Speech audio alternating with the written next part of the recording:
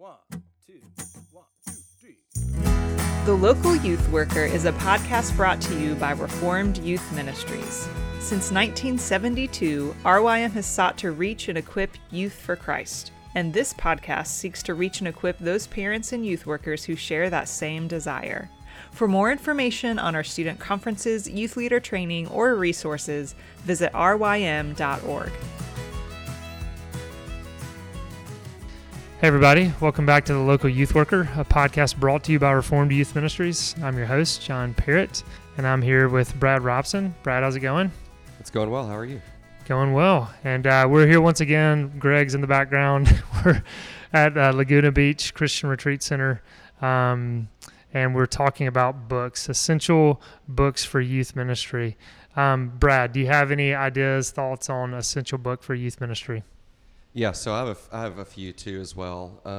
So one of the staples that I use is called The Price of Privilege by Madeline Levine, and she's not a Christian. At least I don't know if she's a Christian or not, but she wrote a book that's just very helpful understanding youth culture and the struggles that students are going through. Yeah. And that's been particularly helpful in our context, just understanding students who have a lot and who've been given a lot. They're oftentimes the ones who struggle the most, and struggle in different ways. And so that book is really good. She also wrote a book called Teach Your Children Well that goes through the different phases of adolescence and just kind of development. And so that's been helpful for us as we think about how to minister to students at particular stages of development. So I love those two books. Okay. Books about ministry, The Imperfect Pastor by Zach Eswine. I read through that book about every year. And I think he wrote a book before that called Sensing Jesus. That's right, yeah. That takes a little bit longer and is a little bit more search your heart. But I love both of those books. The Imperfect Pastor is a little bit more accessible. So Yeah, I can remember Pear Orchard gave me a sabbatical years ago, and I'd already read Sensing Jesus. And then I heard about The Imperfect Pastor. I was like, oh, I'll get this for the sabbatical. And it's basically the same book, right? But it's kind of remodeled a little bit, revised. I don't know. Condensed. Condensed. Okay. Yeah. But yeah, that's helpful. That's one. Yeah, Zach Eswine. He's gotten brought up a few times on this podcast. And I know we were mentioning pre-recording Instruments in the Redeemer's Hands is one that you... That's right, yeah. So we had given that book for a long time to our interns for the summer, and then we realized that our interns don't read in the summer, and so we've stopped doing it. But that book is just very helpful in understanding how to do ministry and why we do ministry. Yeah. And it's always great for people who are starting out in ministry to think about how can I do this well, and so that's a good resource as well. Yeah, that's really good. And to me, when I think essential book of youth ministry, but then ministry in general, I mean, that book is a must own. Should be on everyone's bookshelf. I mean, as you're learning to, counsel students, just enter into people's lives, I mean, that book was extremely foundational for me, very helpful. And, anything Paul David Tripp writes is going to be pretty good. Right. So Brad, thank you for that. All right, we are back with Dan Doriani and Greg Meyer talking about work. We'll be concluding our time with Dan this week. Dan, I did want to say, I know we've referenced the books and the writing that you've done on work, but why don't you tell us just a little bit about the books that you've written on work? Yeah, sure. I wrote two books, just 3 years apart. The one is a little bit on the more technical side. And believe it or not, I can never remember the subtitle because I didn't make it up myself. But it's something like, there it is, work. What does it say? Work, its meaning, its purpose, meaning, and transformation, something like that. It's orange. It's about 250 pages. And I wrote a very short one called Work That Makes a Difference. That's for use in Bible studies in churches. It's, like 8 chapters of 10 pages each. So nobody can say, oh, it's too long, I can't read it. You can read it. Trust me. Too much work, right? It's too much work, right? So those are the two things I've written that are published as books on the topic of work. Yeah. Well, again, thank you for your I was going to say work and all that. I'm not trying to play on words there, but just the dad jokes. I know I did not even. It's just natural now, right? Yep. So I did want to ask you just kind of some distinction between, okay, I'm thinking of people who, they have an occupation, they have a vocation, they're at the office and they're working hard and they're thinking, okay, well, now I need to go home and get some rest or whatever, but they're actually just putting on another hat of responsibility. They're a father, they're a mother, they're, spouse, whatever. I'd love for you to talk to us a little bit about that and distinctions. Yeah, people have observed many times that it's helpful to have either a little bit of a commute, or if you live real close to your work, to just walk. Some people even do things like work in their basement, and then they get up and walk around the house and change clothes when they're done working, just to signify to spouse or children, okay, it's different now. I'm no longer working at my job, which doesn't mean you're not working. So if you have young children, certainly it's always work to take care of young children. Of course, it's pleasant work, but it's work. And you just need to remember that you still have a task in your home, which is making meals, washing dishes, paying bills. That's work. You're not being paid. But try to break it up and try to make sure it's not just toil. So, in our family, we would just often share what's the most interesting or important thing that happened to you today, and just riff on that. And that's not work. We're not just gobbling our food down and running on to the task that awaits us. And, story time, and make it interesting, or else you may be, the floor may be taken away from you. Hold the floor, tell a good story, and, play games and so forth. And then you can do the dishes and pay the bills. Yeah, that's helpful. Greg, I'd love for you to jump in as well. Sure. Yeah. And I'm thinking on kind of two levels with this next question, thinking about youth workers, which unfortunately oftentimes can be, transient type of work. But also thinking of the teenagers that these youth workers are speaking to, who are trying to make all kinds of decisions and feeling increasing pressure, younger and younger ages, about, what do I want to do? What do I want to study? What do I want to major in? And feel like you've got to set that track younger age. But the question is, how do you make the sense of the difference between, this is a job that I'm called by God to work right now, and this is a calling, or this is, my greater vocation in life? What's the difference between those, and how can we think about those type of things?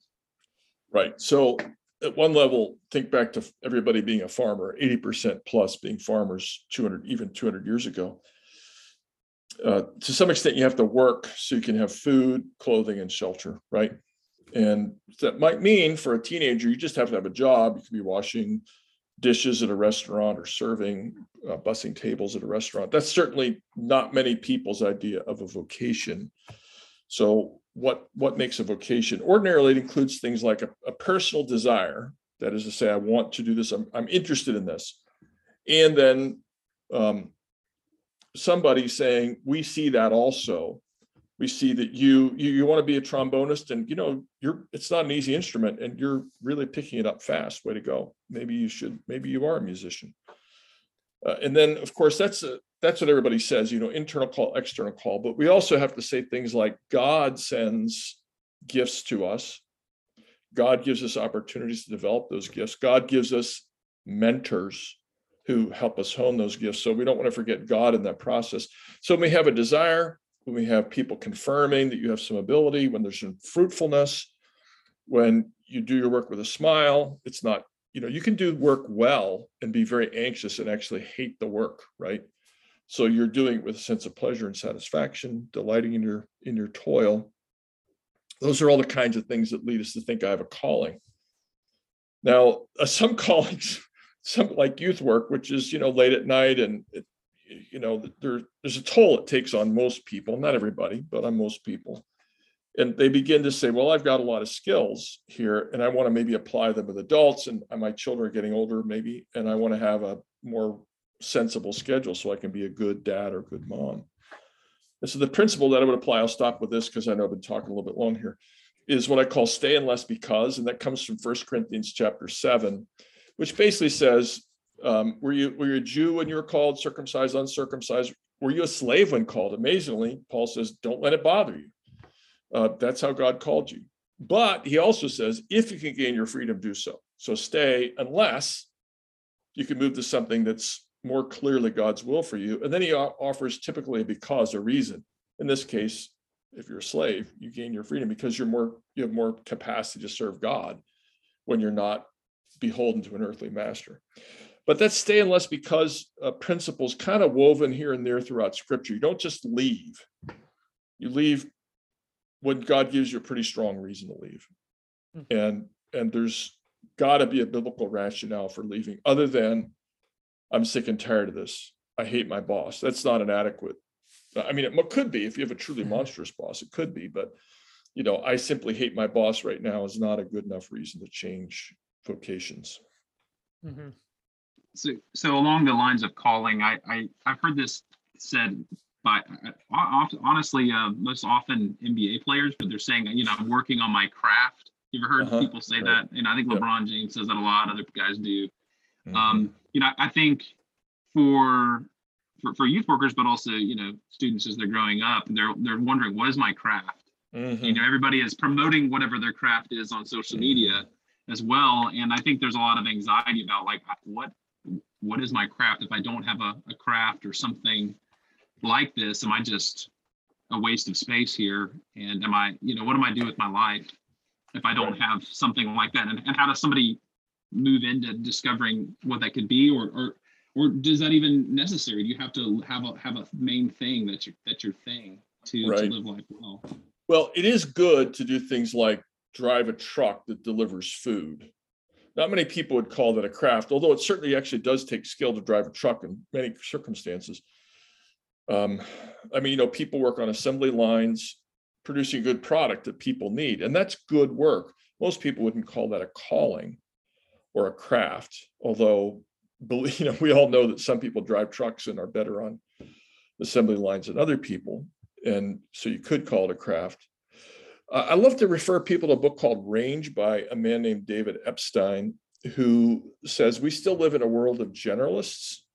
And if you're not sure what to do with your life, just keep trying things, not wildly different things, but things that have some continuity with each other. So maybe you want to be a singer. Let's say you want to be a headlining singer. You may very well end up being a sound engineer because your voice is good, but it's not that good. It's not good enough to be at the apex of the position. You may end up filling in, you may play a little bit, but your actual gift is in getting rid of stray noise.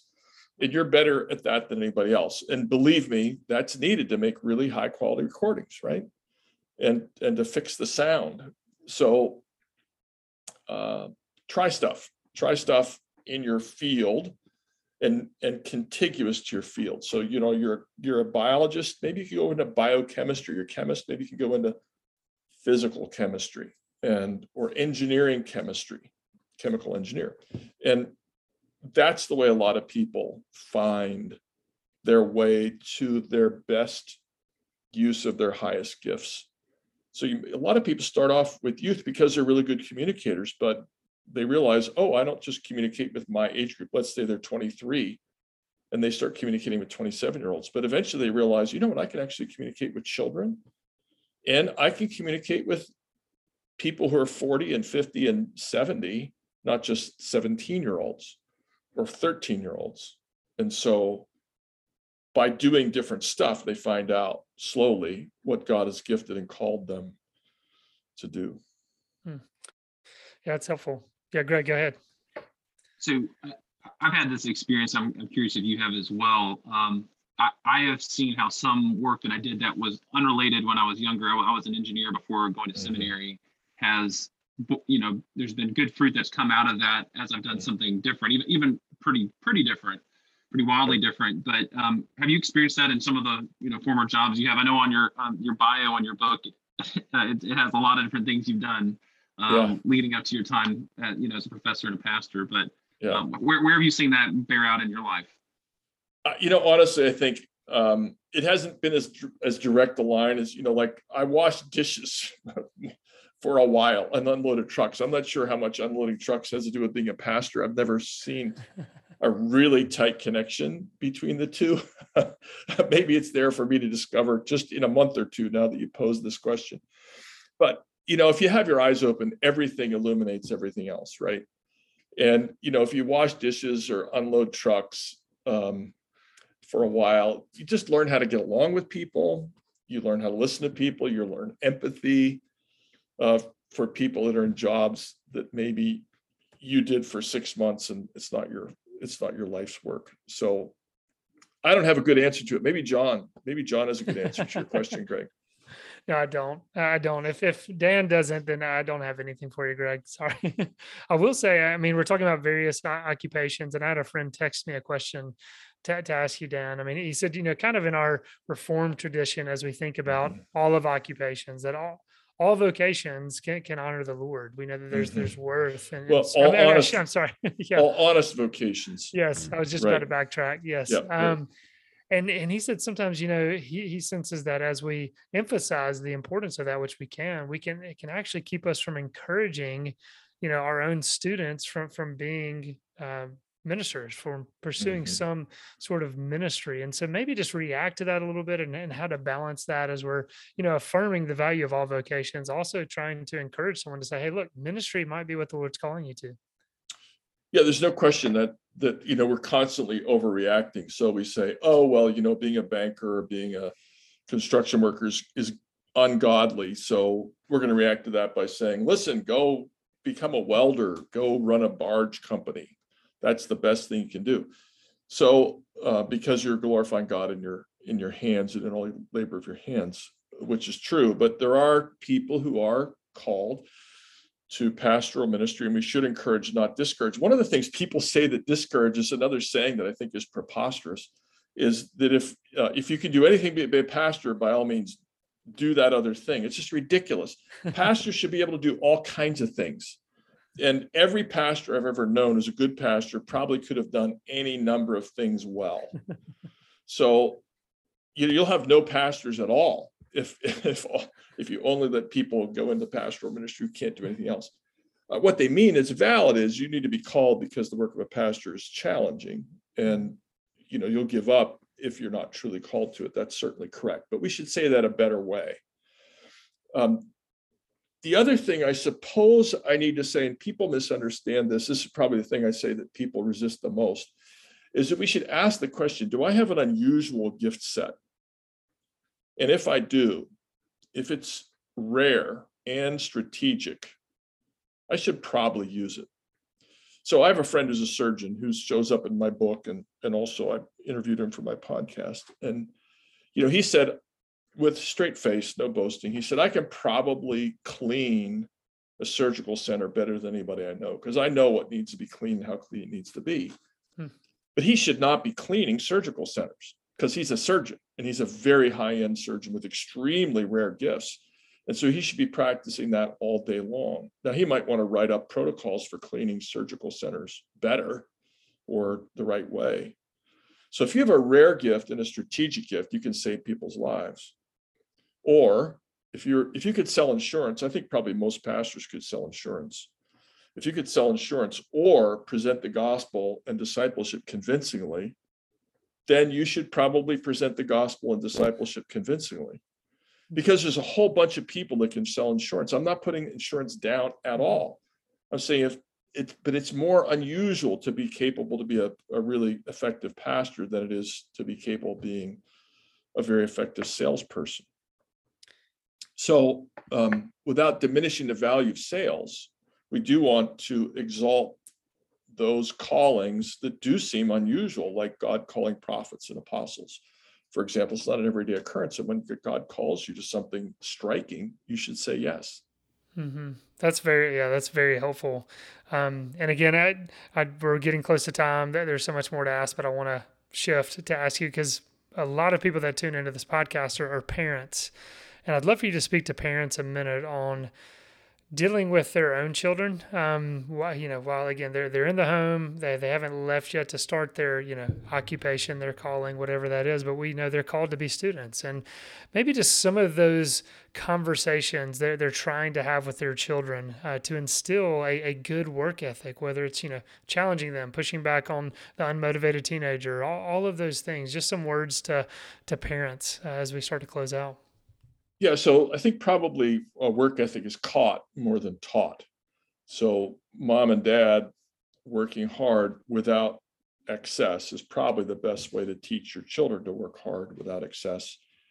And then, of course, working alongside your child is an excellent way to teach your child how to work. So help me rake the leaves. We're going to rake the leaves together. We're going to wash the car together. We're going to wash dishes together, whatever it is that's appropriate for a 5-year-old or an 8-year-old. And you work beside them lovingly and kindly. On the one hand, when they're younger, and then later on, you want to give them a variety of things to do if possible. And besides chores, give them opportunities to tackle things. And then, of course, you have to ask the question, to what extent do you want to schedule your child and to what extent not? I think the answer is, parents probably need to be flexible and realize their children may not get their work done the same way they do. And, you may say it works best for me when I'm getting my job done by 7 p.m. And the child may say, I actually work better when my schedule is quite different from that. Like, we could just hypothesize that there might be a teenager who loves to get all of her schoolwork done between 5 a.m. and 7:45 a.m. It could happen. And then they're free at night. And you should let that go if that's their approach.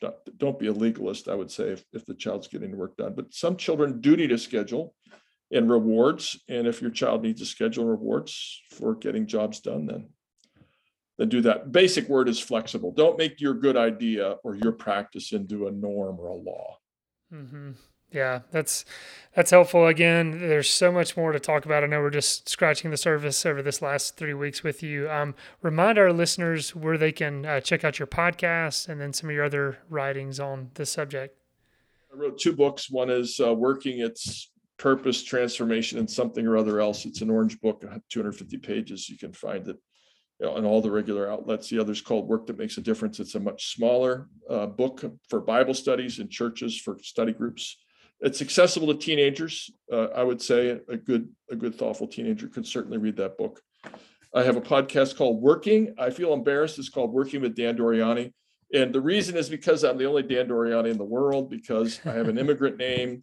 If you meet anybody named Doriani, they are a relative of mine. So we decided to make use of the unusual character of my name. So with apologies, it's Working with Dan Doriani. Hey, it's a great name. Yeah. Now, Dan, look, thank you so much for your time. Thank you for your words. Greg, thank you as well for jumping on and being a part of this. Good to be with you, John and Greg.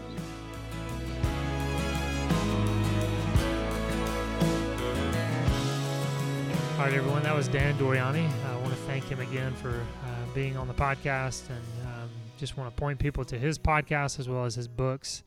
He's done a lot of great work on the idea of work. Right now I'm here with Kurt Cooper. Kurt, how's it going? Hey, John.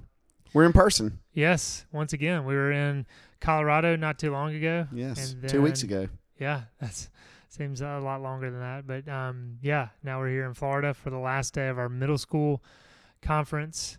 Kurt and I were sitting here a little bit beforehand and trying to think of exactly what we're going to talk about here. I know we've kind of been pitching this summer that we're going to be talking about youth ministry FAQs and other questions maybe related to youth ministry. But this one might be a little bit different. I know we had Lynn talk about her elective in Colorado. And Kurt, I've heard a lot of good things about your elective, and I know you're covering a lot of ground in your elective. So maybe we'll talk a little bit about your elective and then maybe some cultural stuff going on at the time of this recording. So, Kurt, why don't you what is the blurb for your elective? I guess maybe let's start there. Okay. It doesn't have to be verbatim. I know you're looking for the Yeah, I'm looking at the book right now. But the idea behind my elective, it's called Built Different because that's a phrase that people use online. And I just try to find some kind of phrase like that people will recognize. I'm tricking students into coming to my elective. Already going to interrupt you and just say I'm ignorant, I'm old. Well, I haven't heard built different. People will say that someone's built different if they're like an amazing athlete. They'll say he's, I've heard that in that context. Yeah. So, but then there's that funny video of this guy. It's like an African-American teenager, and he's got an egg between his bicep and his forearm, and he like says, I'm built different, and he flexes and cracks the egg. And then there's like some skinny like middle school white girl who like she has no definition in her arm, and she puts the egg between her bicep and she cracks it, and she's like, it's kind of funny. Like, are you, yes, you're strong, but I don't think that's how you show it. So that's where I saw it first, actually, and I thought that was funny. So, but the idea behind my elective is, why is it okay for you to talk bad about your own hometown, but as soon as someone else talks about your hometown, you get angry? Why is it that you can pick on your younger sibling, but if someone else picks on your younger sibling, like, what is it about other people and when they do the same things that we do, we don't extend them the same grace that we extend ourselves? And so I start out, and on the first day we talk about Rodney King and the Rodney King riots, which most of the middle schoolers obviously weren't alive for. And we talk about Rodney King famously at the end of the riots. There's many dynamics to that, right? But and when I try to go through them as faithfully as I can in a short period of time. And I say, at the end of it, Rodney King said, "Why can't we all just get along?" Right? And so the point of the first day is the Bible has an answer to why we all just can't get along. And it's that we're sinners and we are alienated from God. We're alienated from ourselves. We're alienated from creation, and we're alienated from each other. So the Bible, the Bible has an answer to Rodney King's question. Also point out to them that this all happened when I was 11 or 12, and that something somewhat similar happened a couple of years ago. And that, if we don't learn from our history, we're doomed to repeat it. So, with all the things that happened in 2020, I feel like what happened in 91 and 92 is a little prescient for our time. So then the second day, we look at the Tower of Babel, and we say, all right, what are some things that we try to unite around besides God? They try to unite around bricks for stone and bitumen for mortar, and that's their technology, and they think that that's going to be the thing that brings them together. And I list a bunch of different things that people try to unite around, from sports to music to common enemies to COVID, and which is a real grenade to throw in there, and just show how none of those things are strong enough to be the sun of our solar system. That everything, you take away the sun and the solar system falls apart, but that the sun is what holds it together. The gravity of the sun is what holds all of that, our whole solar system together.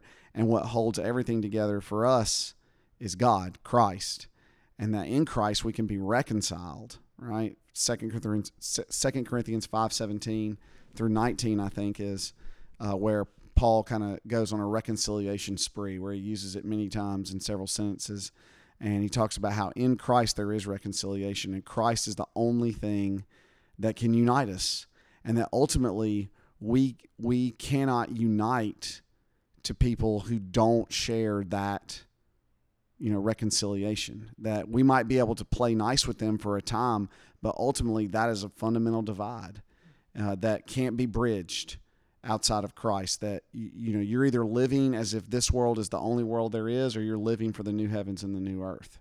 Now that's the bad side of it, right? And I try to show them the futility of trying to unite around anything besides God, but also remind them, the students, that anyone from any tribe or tongue or nation or time or region of the country or ethnicity or skin color or language or whatever it is, or age or gender, that anyone can be reconciled in Christ. So while we can't ultimately be reconciled with the world, Jesus says the world hates him. We're not better than him, so it will hate us as well. And we can't unite with it, in that way without him. So, but the great side of that is that we can be united to anyone, regardless of our differences, if it's in Christ, that he is the great uniter. And the third day, we look at Jonah, at the end of Jonah, and we try to look at what does it look like to have your worldview changed by this sacrificial love and this mercy that God shows us. That sacrificial love, we talk about the grace commandment and to love God, and then the second grace, to love your neighbor as yourself. And we talk about Jesus' new commandment, right? To love is, to lay down your life for your friends. With this sacrificial love, when you really try to extend it, what does it look like, and how does it do work on your own soul? And so we look at Jonah's frustration at the saving of Nineveh. And I kind of get in people's kitchens a little bit and rearrange the utensils, because I say, if you read Jonah's anger, Jonah's so angry about his success as being the most successful prophet in the history of the world. He just preaches, just barely preaches, and this wicked city, from the highest to the lowest, they all repent. And he, instead of like signing a book deal, he gets upset, right? He's mad. And he doesn't even mention the fish. It's phenomenal, but he doesn't even mention the fish to him. But he, which is the one thing everyone knows about Jonah, but he gets angry. And what I tell our students is like, there's several reasons why he could be angry. One is he could have his red hat on and be like, make Israel great again. And these people aren't Israel, right? And he's a hyper-nationalist and maybe a racist too. And he doesn't like these people because they're not Israel. And he's only concerned about his people. But maybe he's a critical theorist, right? Maybe it's not that. Maybe it's that he's looking at people, these Ninevites, and being like, these people are oppressors. How dare they receive mercy? They can't receive mercy. They haven't paid for their sins, right? So, whether you're on the right or the left of the spectrum, I think Jonah has something to say to you about anger. And also, he may just be embarrassed because he barely preached to them and they repented. And then think about all the prophets that God sent to Israel. So it's about how God's love and his sacrificial love for us is going to turn our world upside down. And that in order to love people who are different from us, what we have to do is we have to love them as we love ourselves. And how we love ourselves is we extend ourselves mercy. We make excuses for ourselves. When you speak harshly to your wife, your naturally will say, well, it's because you had a headache. If you're short with your kids, it's because someone cut you off in traffic or because you're really stressed from work. Mm-hmm. We extend to ourselves the benefit of the doubt. We extend to ourselves mercy and grace and put all of our sin in context of that.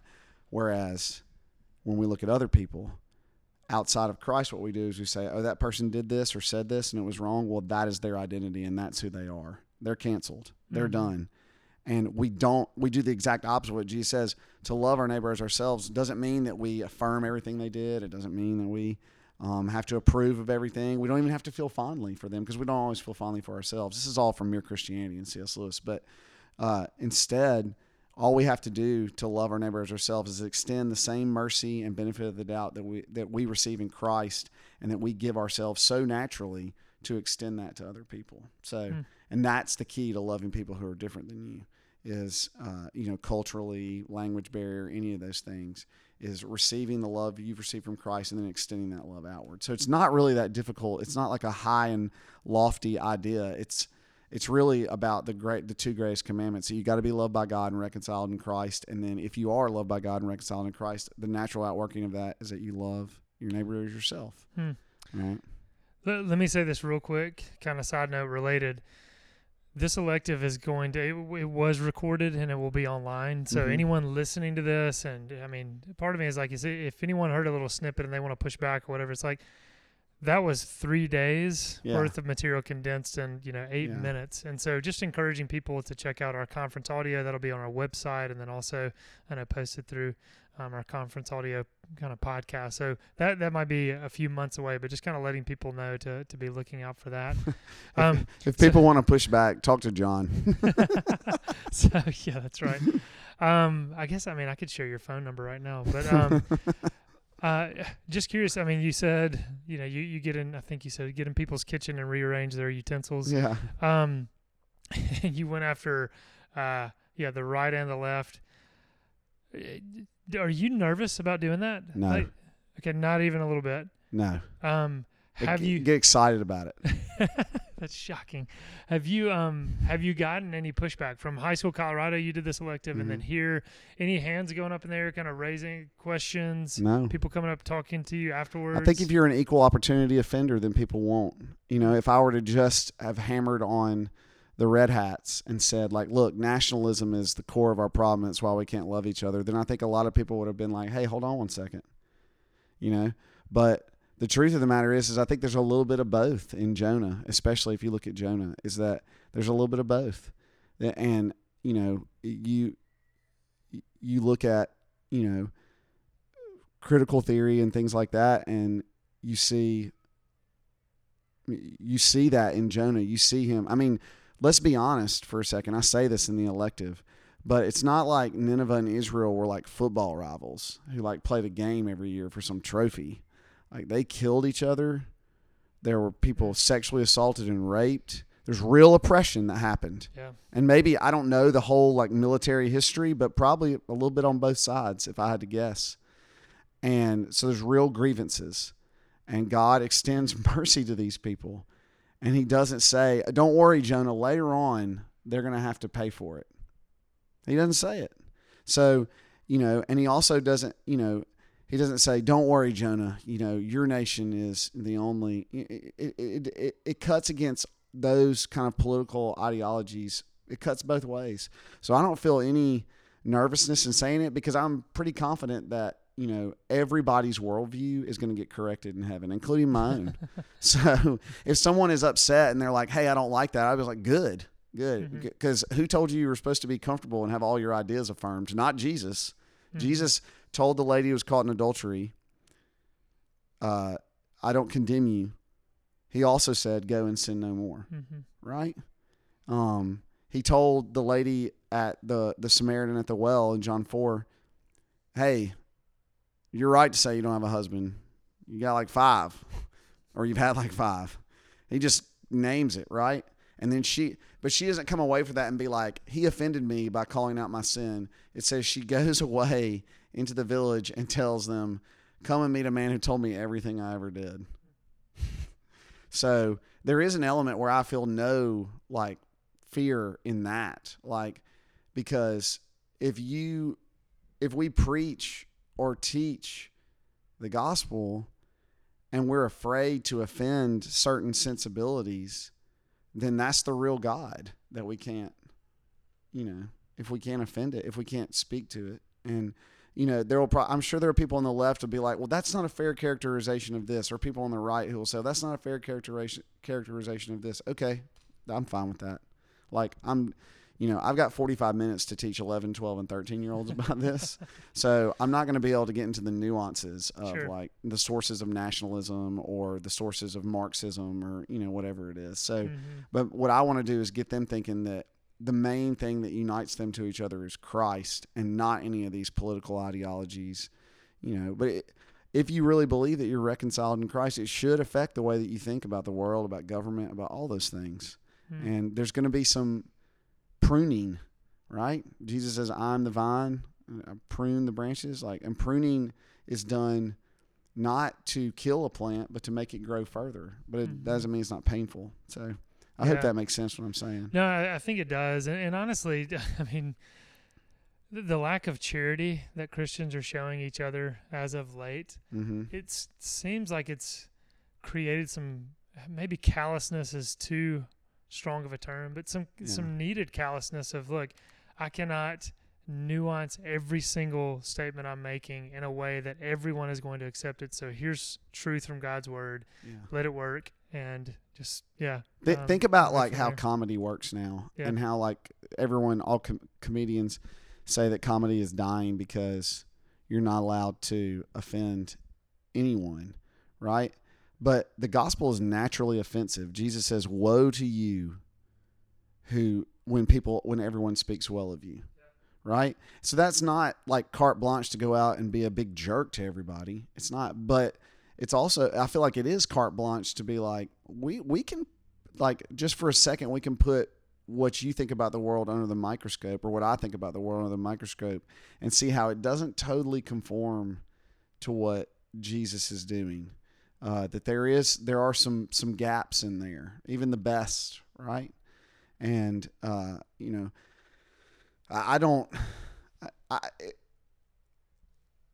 can't imagine not talking about things like this at RYM. Yeah. I agree. Yeah. I mean, we sometimes we're too fearful to talk about subjects that the church absolutely must be the place where these subjects are discussed.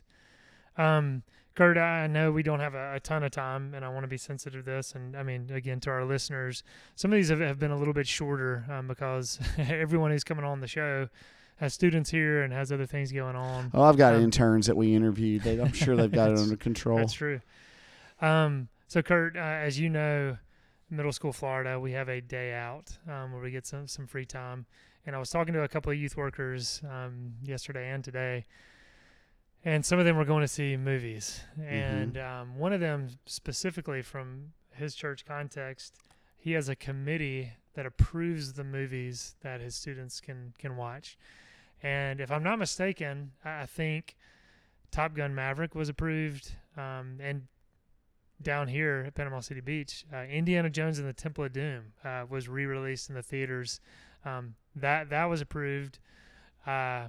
Lightyear was not approved for people to see. So, ripping hearts out of a chest in Temple of Doom, that was approved. That was okay. Yeah, but it's not No. okay. So, no, I'm setting it up. That was the kind you're of teeing me up, discussion. and I'm ready to swing. I know. Go ahead. So, So, I hey, mean, balls on the tee. Go for it. Yeah, I'm just saying that this is what happens is, okay. And should we give background? Okay, those who are listening and don't Yeah. know Lightyear, Uh-huh. I have not seen it yet. Kurt, have you seen it? No, I haven't. Okay, so there's a lesbian kiss in this children's movie. Mm-hmm. It was in there originally, and they showed it to some test audiences. It did not go well, and so they removed that scene. Mm-hmm. And then when the bill that's known as the gay bill in Florida came out, Pixar decided they wanted to put it back in there, kind of as a in-your-face to Florida. Hey, we're going to have this kiss scene. So there's been a lot of controversy. Yeah, they put it back in the United States, not in China. Yes, let's good, just be good very careful. But clarification. yeah, I mean, and I cannot remember how many countries did ban the movie. yeah, because It we could've got been to show 10. Florida what's up. But the people who have actual slaves, you know what? We'll do what they say. So, okay, there's a lot of things there. Why don't you? We're throwing some grenades in the podcast. So let's go ahead and unpack some of that. Just some of the thoughts of. Yeah. Sure. I mean, look. Okay, let's go back to Temple of Doom for a second, all right? Because a guy does get his heart ripped out in Temple of Doom. It's still beating or whatever. Isn't that like that? Like bursts into flames. Yeah. But is that held up as like a good thing in the movie? Is it celebrated? Do we celebrate? Are we celebrating? And are we really like? Yeah. Represent those people that rip hearts out. Yeah, we've got to represent heart rippers. So they need people, the young heart rippers in our culture need to be able to see. Like it's not one thing. It's one thing. Yes, there is. There is that intense scene in the Temple of Doom, but it's not. It's not held up as like, you know what, these are really the good guys, right? Yeah. It's clearly they're the bad. I guess in Temple of Doom are the Nazis involved at all? I don't think they're not. Don't think they are. They're the Lost Ark, right? Yeah. Okay. Yeah. So, before people say, well, it's like vilifying indigenous people. Well, they went after the Germans too. I mean, like, so they went after a lot of different people, but, yeah, so I guess, my comment about China is basically all that I really need to say about Lightyear and about how we selectively get offended about things and have to teach certain people lessons. We've got to teach Florida a lesson about this bill because they don't want to teach like kindergartners and preschoolers about sexual identity. But when China says, take the African American guy off the poster for Star Wars, we take him off, or we put him really tiny. Just go and look at the difference. You can look it up. The difference of the Star Wars poster in China versus America. Look for Finn. You'll see. I did not know that. Yeah, or like they edited the Harry Potter extended universe Dumbledore's because Dumbledore's supposed to be homosexual. That's right. They edited that out for China. And you know why they did that? It's because there are billions of people in China and they want the money, and so China can say what they want. There aren't as many people in Florida, so they can. So don't think for a second that somehow Disney has like the moral high ground here. They're doing what sells, what they think will make money. It's not about. I think the Pride Coalition ought to pay attention to that. I don't think they have the allies they think they do. And Kurt, there was part of me as I was kind of wrestling with this just as a father, and I mean I love the Toy Story movies. I think they're great movies, and I was thinking, okay, I want to take my children to see this, and I was thinking, okay, representation. Okay, there are people, there are lesbians in our culture. My children are going to encounter that. So is it okay for my children just to see that on screen, and then I can have conversation with them about that? But there was a helpful article that came out, and I cannot remember who wrote this, and people can go back on Tim Challies' a la carte. He highlights several articles, and the author of the article pointed out representation is not the issue, because he said, we're the Christians that are needing to be represented in our stories. Oh, yeah. And he said, if you look at percentages of the population, the Christians are a larger percent of the population, and they're not being represented in stories. And so, yeah, John, that is a fabulous point. Mm-hmm. Think about how many people in the world are Christians, and think about how many times have you seen someone pray in a movie? Or, I mean, the representation of Christians in films, I think we could say by and large has not been too good. That, I'm sorry, as we're recording here in Florida, we have people walking in the background. That's going to happen. These people look like kind of dangerous people too. Just be really careful. Off the top of my head, I can remember the war movie Fury with Brad Pitt, and Shia LaBeouf plays a Christian. And he was actually, as some people said, one of the realest portrayals of Christians, and kind of a positive portrayal. Yes, he used some language that wasn't the best, we could say, and there are some things we could debate. Oh wait, he was a sinner? Yeah, saved exactly. by grace? No, see, that's what I'm saying. Like, there's going to be people out there listening thinking, let's push back on that. But I agree with you, Kurt. But like they said, he was an excellent soldier, and he was a compassionate soldier. And so that's a positive portrayal of a Christian that has been recent. And I'm trying to think of, it seemed like there was another one recently. But yeah, where's the representation for Christians? I think that's a valid point to bring up in a critique of this. Well, it's just selective. It's selective outrage. It's not real outrage because it's selective outrage, and it's more about. I mean, you can just look at what they do. I'm not trying to like throw Disney under the bus in any way, but they're a company that's making business decisions, and they're not. But they're dressing them up as if they're moral decisions, and there are plenty of things to be angry about. This is not whataboutism. It becomes whataboutism when you're selectively outraged. When you're just in general outraged at every, injustice, then it's not, then you can, say something, but they're not outraged about all kinds of injustice. They're really selectively outraged about the kind of injustice that they think will help them politically in certain places, and then they are not so mad about it and will even go the opposite way when it helps them politically in other places. And I think it's important to see that. I mean, I don't know who would deny it. Yeah, no, I agree. And Kurt, I know we need to wrap this up, and I can't help being at Laguna Beach Christian Retreat Center and being here with you and thinking, a few years ago, we watched Stranger Things Season 3, and we discussed that on Parenting Today. And, at the time of this recording, Season 4, Volume 1 is out, and tomorrow, Volume 2 will be released. And I know, again, we're wrapping this up, so we don't have a ton of time to talk about this. Just curious, are your students talking about Stranger Things? Are your interns talking about it? Yeah. Running Up That Hill song. I haven't seen any of the Stranger Things yet, so of the new ones. The Season 4, so that I haven't seen those yet. My younger son's really trying to get me to watch Obi-Wan. He really wants me to watch the Obi-Wan thing, so I'm working on that. I think I'm like 5 minutes into the first episode, so I'm really, really grinding at it. But I've been a little busy lately.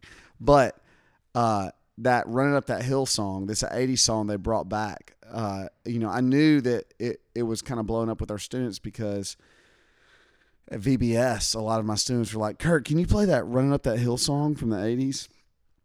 And I didn't even know what they were talking about, but it's kind of turned it into a hit. It was number 1 on iTunes. Wow. Okay, so on the drive up here or down here to Florida, my daughter asked if we had heard of the song, and I said, is this a new song? And she said, I don't know. And then she looked, and it was like 1987. I was like, okay, so yeah, obviously this is an older song Stranger Things had in there to feature and brought it back. Isn't that interesting? It's number 1 on. It was, yeah. It was number 1 on iTunes, and number 1. People were all listening to it over and over again. What are some of the comments I've heard? So at the time of this recording, I've watched episode 1 and 2, and I started to watch 3, and I had to go to sleep. I was just too tired. Yeah, I mean it's definitely. I mean, people were talking about it's definitely just straight horror, and it's gorier than the others, and I would say demonic is what I heard. Yes, yeah. So I'm it's too early to know. Okay, what exactly is happening here, and there's some mystery to it, and so. But I will say, even I don't want to. See, again, I haven't seen it, so I'm not trying to push people toward it or push people away from it. But I would say if there are demonic elements in there, that's not necessarily a bad thing because you know what's cool when a movie recognizes that there's a spiritual reality beyond like the material world, which is something that we believe, and that doesn't happen a lot except in horror movies. Yeah, no, I think you and I might have had some of that conversation before because if I'm not mistaken, The Conjuring, which I've not seen because I'm too terrified. I think the writers of that are Christians, and they similar to what you just said, they wanted to portray. Right. I mean, there's a spiritual realm to this world, and so I think a guy there's a movie called The Exorcism of Emily Rose, which I haven't seen either because I'm a coward, and I think I want to say the guy who did that's a believer as well. So it seems like that's right. So some of this is like you said, we need to be cautious of just condemning something, and we need to be cautious of just getting entertainment from something that's very real and something that you shouldn't mock. At the same time, there could be some portrayals that we could get behind as believers. So I know it's something maybe we could talk about this a little bit later when you see it. Are you planning to see Stranger Things? Yeah, I'm going to work my way around to it, but I've been life has picked up pace in the last couple months for me, and my watch time. And I got to be honest. Does this mean I'm old, John? But, probably. Yeah.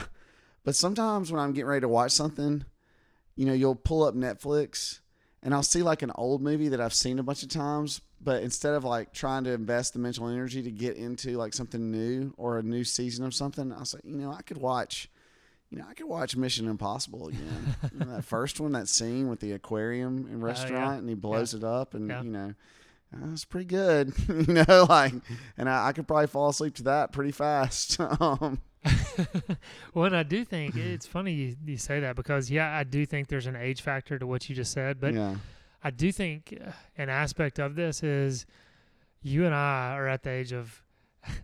They can't really tell any new stories, and we've kind of seen it all. I mean, I know that can sound like an arrogant thing, but it's just kind of like we've seen a lot, and some of the I don't know, some of whatever's coming out is new. It's like, that's similar to this old movie we've seen before, and it's kind of like we know this is good, so let's go and watch something we know is good instead of watching something that takes a long time, and then you're like, that was a waste of time. I think Breaking Bad spoiled me. like Breaking Bad was the last new thing that I watched where I was like, wow, that was an experience. Like that was a real ride. I'm not, telling you to go watch it either. I hate that I have to say that, but I'm just telling you that I watched that in real time on television where like we were waiting for the episode, and I had students and parents in our church who were really into it too. And that's the last time that I really got, fully invested in a show, and I've never really gotten invested since. I just so I might have missed out on some good stuff. Who knows? Yeah. Well, I know we need to wrap this up, and just as you're saying all that, and we're talking about some of these movies and giving disclaimers, it does make me think about having Brett McCracken on this podcast just several weeks ago. I want to point people back to that and discuss movies with him, but he does have an article on, I think it's entitled, Should I Watch This? Or something along those lines at the Gospel Coalition. So it just gets into some of the Christian liberty and some of the tension there and some of the cautions. So I'm sure you and I would both endorse that article, and because it gets into some gray area. But Kurt, I know you need to go. Kurt, thanks for your time having this discussion. Enjoy it always. Thanks, man. It's fun to be on. By without money, oh, come and feast without pay, for the King has opened his banquet hall to the beggar, the outcast, and the slave. For the King has opened his banquet hall to the beggar, the outcast, and the slave.